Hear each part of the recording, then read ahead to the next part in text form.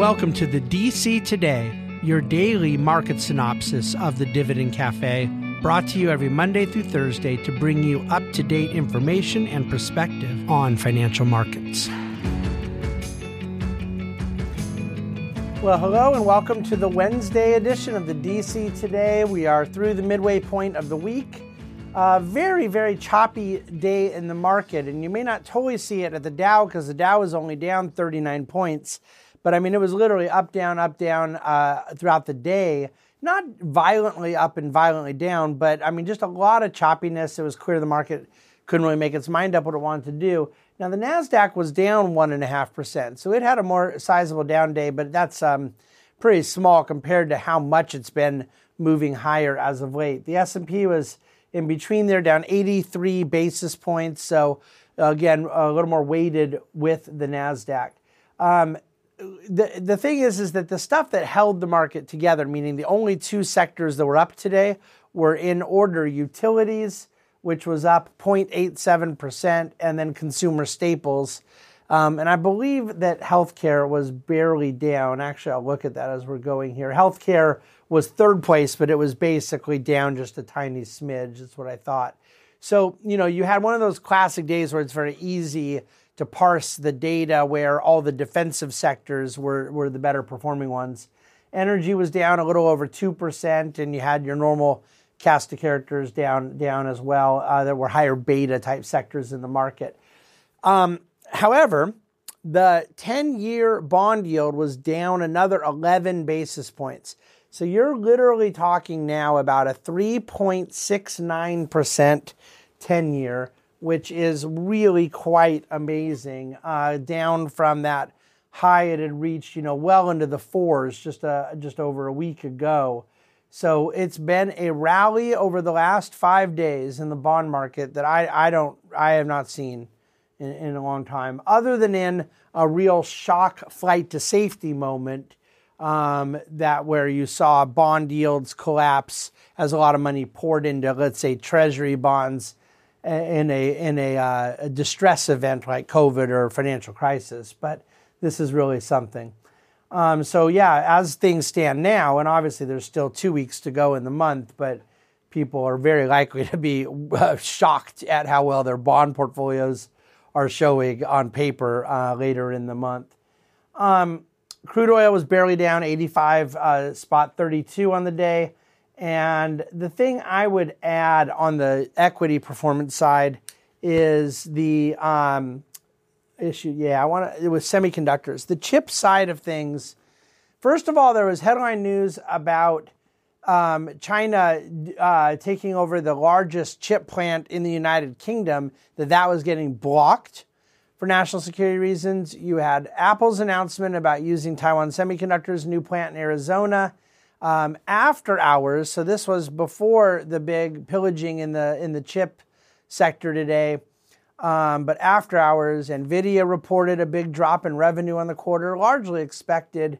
So you had a few different headlines and different things that were moving around today in this sector, but there was quite a bit of distress. Most names in this sector that I saw were down over 3%, if not as much as 5% on the day.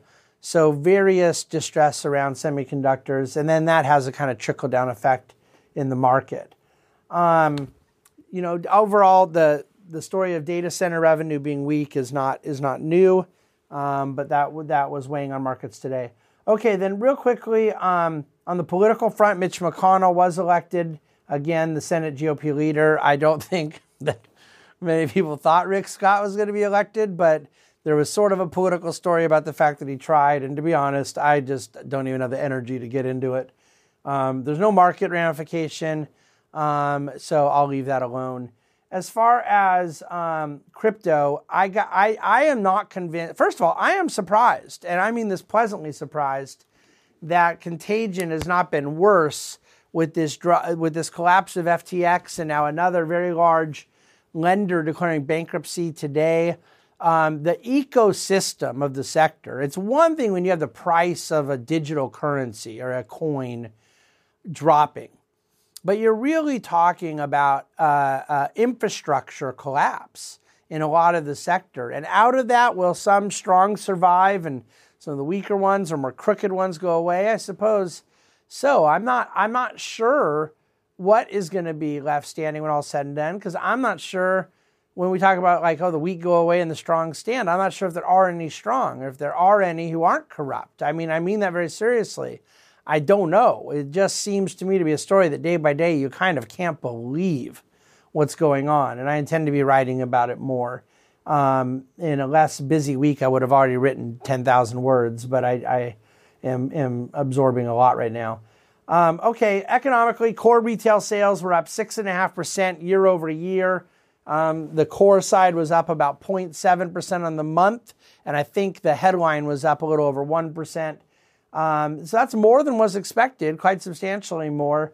And year over year, it's not a bad move, and it's in line with what we've been saying all year, that if people believe we're going to go into a recession and that the consumer is going to drop, then that's fine, but nobody can say that that is yet happening or there are signs of that yet happening, because there simply aren't. But that's not to say it won't happen. Consumer activity, retail sales, these things are backward-looking economic indicators. They're not predictive. Industrial production, which is more predictive, declined 0.1% in October, mostly because of a little bit larger of a drop in mining and especially utilities output. That's not necessarily much of a leading indicator unless you get more confirmation from other subsectors. But the industrial production was right around the flat line. And actually, a couple past months were revised somewhat lower as well. The Ask David today at thedctoday.com goes into why we use alternative investments, what kind of alternatives we don't particularly like, and what our use is there. And it's something I've answered 1,000 times over the years, but you get people that are new readers that are curious, and then they also want to know particularly, do you do any alternative investing around commodity trends or managed futures or volatility strategies? And I explain why we really prefer investments, whether they're alternative or traditional, whether they're equity or debt, whether they're public or private. Those are the various categories we swim in. But things that we think are divorced from human activity, we tend to not care for much, and I don't believe that predicting the volatility embedded in a marketplace, whether it's equity or bonds, is really investable. I think it is outside of the domain of what we care about.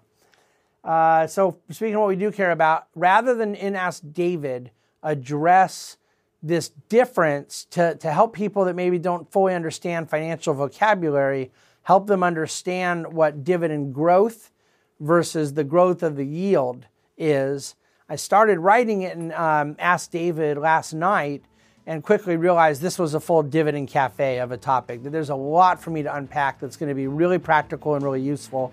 So Dividend Cafe on Friday, our weekly commentary, will go into that distinction. In the meantime, we have Thursday in front of us tomorrow. I'm sure it'll be an action-packed day.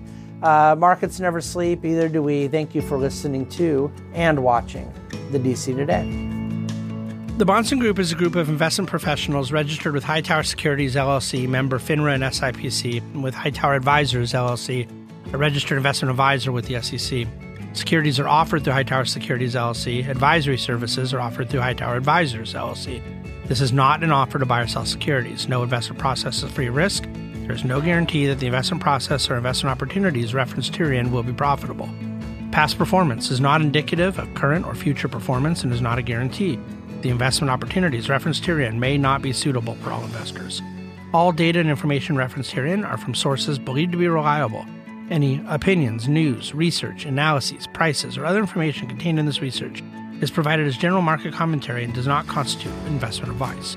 The Bahnsen Group and Hightower shall not in any way be liable for claims and make no expressed or implied representations or warranties as to the accuracy or completeness of the data and other information, or for statements or errors contained in or omissions from the obtained data and information referenced herein.